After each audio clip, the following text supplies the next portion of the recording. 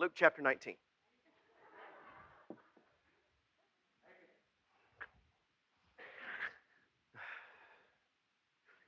Man after my own heart. Zacchaeus.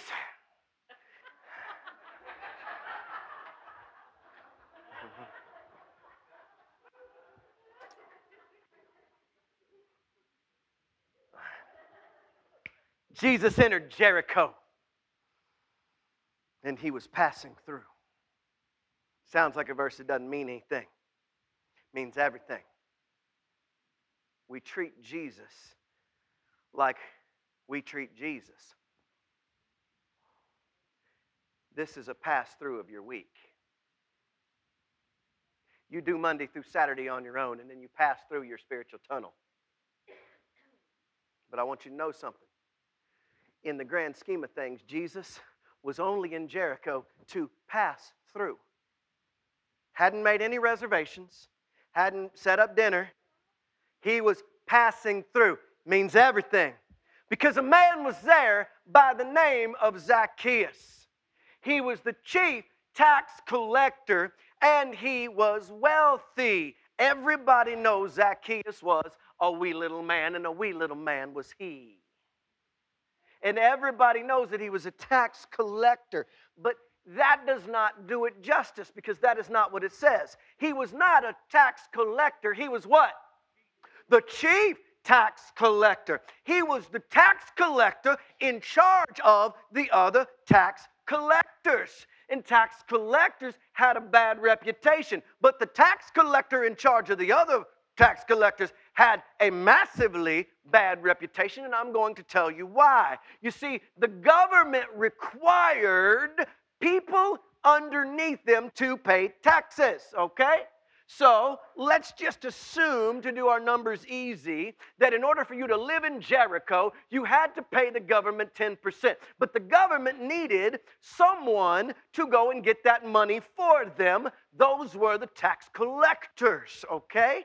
And so the tax collectors did not rely on tips. Waiters and waitresses, can I get an amen? They didn't rely on someone to say, I'm going to take your taxes to the government for you. Will you give me a little bit? No. If the government wanted 10% and they showed it up at your door, they said, we need 12%. So they would take 12% and they would send 10 to the government, and they would keep 2% of your money. So they got 2% of all the money for all the houses they go to. But the chief tax collector is the guy who set up all the other tax collectors. So he picked the number for the people who worked for him. So Zacchaeus could say, okay, we're going to send 10% to Jericho. Every one of you all, you take 3%. I'm going to get you a raise because I'm going to be basically he was the tax pimp, all right? He was, he said, go get 20. So guess who got 7 from all of the tax collectors, from all of the people? They didn't like Zacchaeus. He was a wee little man with a way big bank account. And he was rich because he didn't do anything but take everybody else's things. That is why in the scriptures, tax collectors are given their own category of sin. Because they sinned, listen, against their people. That's why Levi got so much grief when Jesus went to him at the tax booth by the sea and called him to be a disciple. The other disciples were like, whoa. This brother turned his back on his family. This brother turned his back on his people. We live in a place where it's a barter system. You just give. But he has now gone to work for the government, and he's a taker and not a giver. Jesus doesn't matter what's in your life now. It matters what he thinks your life can be. Because if anyone is in Christ, they are a new creature. I don't see what you were. I see what you are. I see what you can be. I'm just asking you to come be it with me. He wanted to see who Jesus was. He was all about the money, but there was something about this guy. Everybody in town has lined up to see him, and I need to be clear. It does say that Zacchaeus was short of stature, but that is not why he could not see Jesus. The Bible's clear why he could not see Jesus. He was short. He could not see what? Over the crowd. The crowd will get in the way. the crowd, the popular, the many will get in the way. Ask the Israelites. There was 12 of them ready to go in the promised land, but 10 got in the way. 2 said, let's roll. 10 said, let's no. He wanted to see who Jesus was, but he was a short man. He could not see over the crowd. So he ran ahead. Listen to me. I don't run to nothing I don't want. I am not running unless I'm being chased or I really, really want something. But this guy runs out ahead of the crowd and climbs a tree. In the middle of, he's on Main Street. He picked a Main Street tree and climbed it.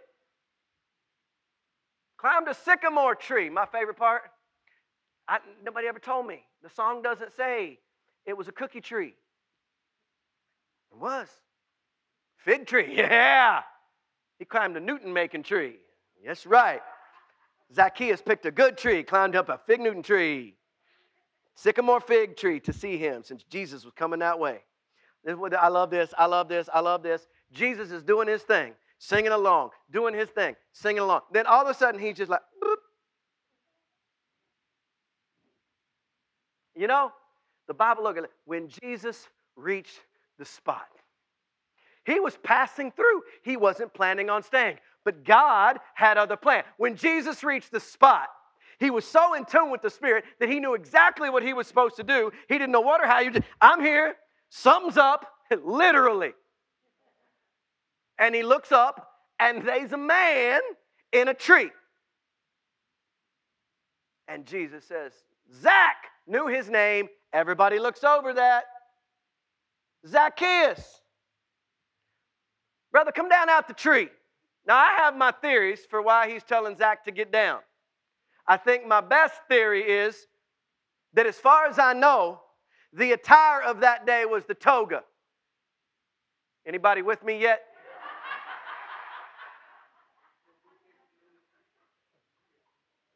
Last thing I want on Main Street, if I am under the tree, is to see a man in a dress in a tree. That's funny right there. Brother Radford wouldn't say that, would he? Moses be in the pulpit. No, no, no. Listen now. Zacchaeus, get down here. You're embarrassing yourself. Get down. I'm going to stay at your house. Listen. I'm going to stay at your house. Remember a few weeks ago we talked about more? More means sacrifice. More means not your plans. More means when something comes up, when you hit the spot.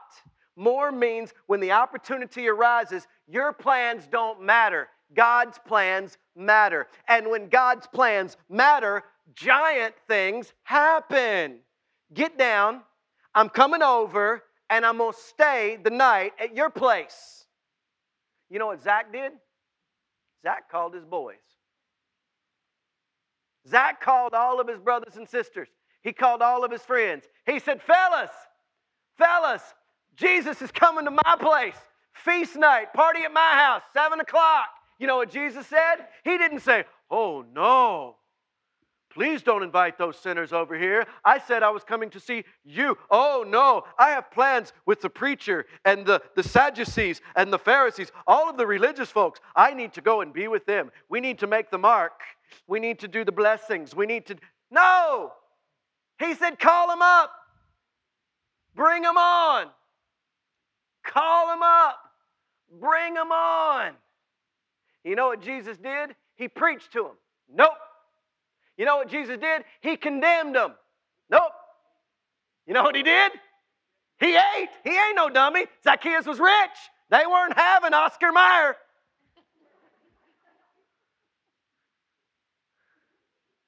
And Jesus smiled. And Jesus thought differently. You know why? Because Jesus doesn't see what we see. Jesus doesn't see where we are. Jesus sees what could be.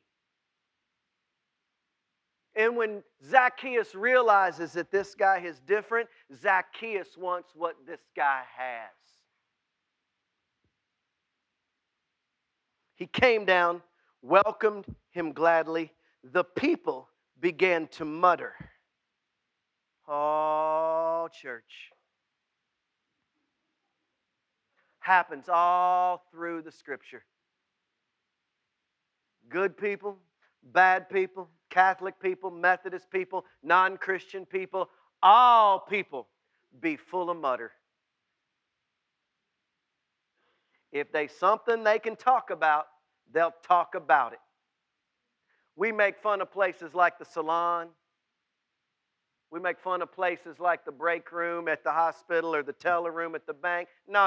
It's the same right here in the sanctuary. It shouldn't be, but you know it is. When the juicy word comes through, we want to share the juice. Well, we thought he was special. Look at him. He went to the sinner's house. He went to Zach's house. Why Zach's house? Do you know what that is? You know what he said? You know what they're doing? He went to the drunk's house. He went to the hooker's house. He went to the hoe's house. They're using all the words we're not allowed to use here, but in the Jesus story, there it is. Yeah, come on, girl. They're muttering about where he is with the divorcee and the Methodist and the Presbyterian, whatever words you want to call people that aren't like you. All the holy people are muttering. You know what Jesus is doing? Doing what Jesus is about doing. Seeking and saving that which was lost. You have to decide, church, if we're going to be a country club for people who pay or if we're going to be a hospital for people who aren't well. Because I ain't well. Oh, y'all know. And it ain't a secret.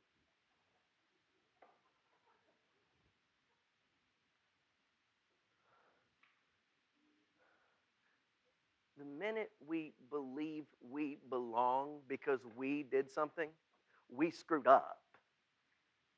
I'm here because God said it was okay, I want to use you.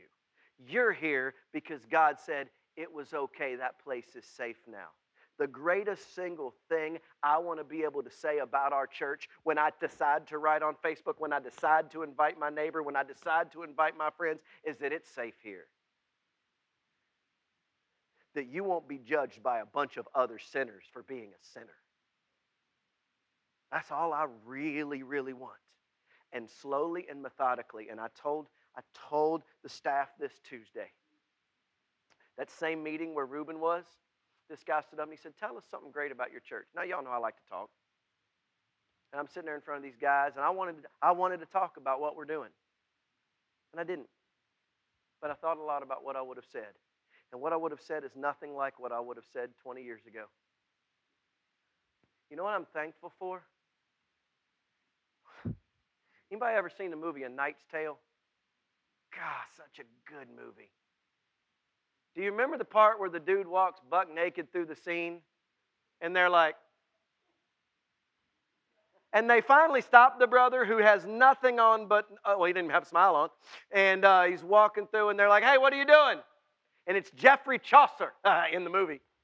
He says, trudging, because he's British. That's my best British. Trudging. They look at each other. He goes, trudging, to trudge the long, purposeful walk of a man. He's barefoot, and he's in the dirt, and he's moving ahead. You know what my favorite part of NBC is? I'm literally, I would have told those men, I find joy now in the trudge. And I'm telling Preston, I'm telling Si, and I'm literally starting to weep because my heart is different than it used to be. I would love to have 400. I would love to have bursting at the seams. I'd love to have money coming out our ears. And that would all be well and good, except apparently that's not God wants to do with me. Do you know what he wants to do with me? He wants to love you in the trudge. And I am thankful that I am trudging through marital strife and kid strife and job strife and financial strife and not political, religious crap. Because 9 out of those 10 pastors are fighting people wearing hats in their sanctuary. They're fighting people coming in wearing the wrong things. They're fighting carpet battles. They're fighting business meeting, who, blah, blah, blah. We're not fighting that garbage. And so I am literally, my heart, like the grit, I could look those gentlemen in the eye and with the integrity of the Father say, I am thankful for the trudge. That every year there's been a few more people. That every year there's been a few more baptisms. That every year there's a little more money. And that God's going, get along, little doggy. It's coming. I'm thankful to trudge with you. And I'm not going to listen to the muttering. Stop muttering. And just love the sinners. And if you struggle, find a mirror. And learn to love that one.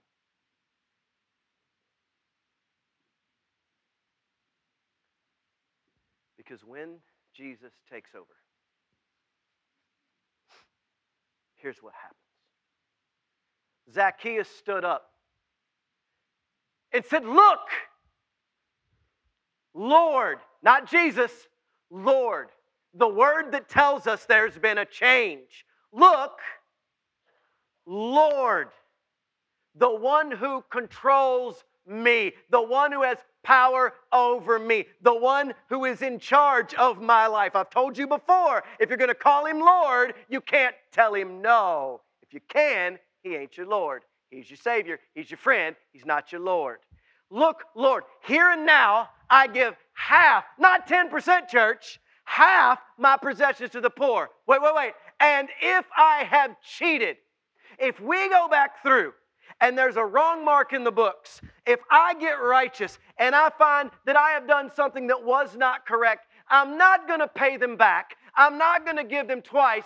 I'm going to pay back 4 times that much. If it exhausts all that I have on this earth, I am now right with God and will be right with His people. That's the kind of church I want.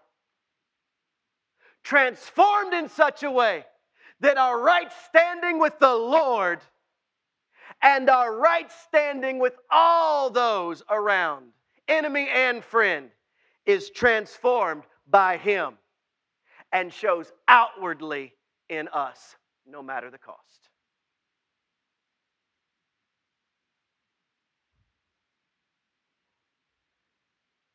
Jesus' response: today, salvation has come. Listen to me. To this house. Salvation has come to this house. Listen to me. The Greek word here does not imply the place in which we are standing. Just like the word church in our language doesn't actually mean the building. When it says house here, it means salvation has come to what? The household. Those who dwell there. A man powerfully transformed by Christ powerfully transforms those in His presence. Those with whom He has charge. Through the power of Jesus. Greg can't get saved, and then Greg can't save everybody else because of Greg. Let's be clear. But Jesus is so powerful and the victory is so real that when someone is transformed, the effect is phenomenal. And He doesn't do it with the preachers and the teachers. If you remember, He did it with the woman at the well who was sleeping with 5 people. But He sends her back to town, and the town comes running to meet Him because of her testimony. He did it with the demonic man in the region of the Gerasenes on the edge of the lake when he stepped outside the boat, and the legion of demons fled. And that man did not get to go with Jesus. No, he was sent as the first missionary into the Decapolis. Translation, saved 10 cities.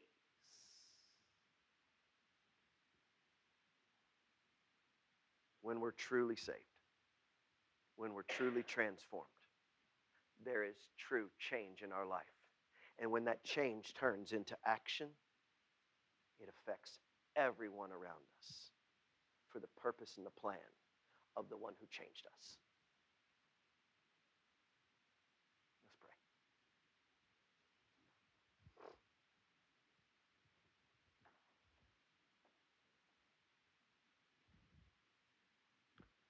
Just one, God.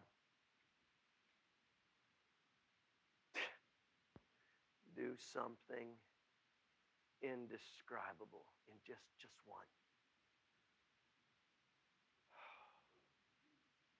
I don't know whose heart was soft enough today. I don't know whose soul was open enough today. I don't know whose soil had been perfectly tilled by God's Spirit for today, but I know that His Word does not return void. And that though Zacchaeus, though I may be, though we may be wee little men and women in a wee little church, there's power in the name of Jesus. And I am gonna see a victory. I don't know if it will be like I think it will be. I don't know if it will happen like I think it should happen. But I know that the battle belongs to the Lord. And so I will see victory. And what we thought was bad will turn out better than we could have ever hoped or imagined. In Jesus' name, amen.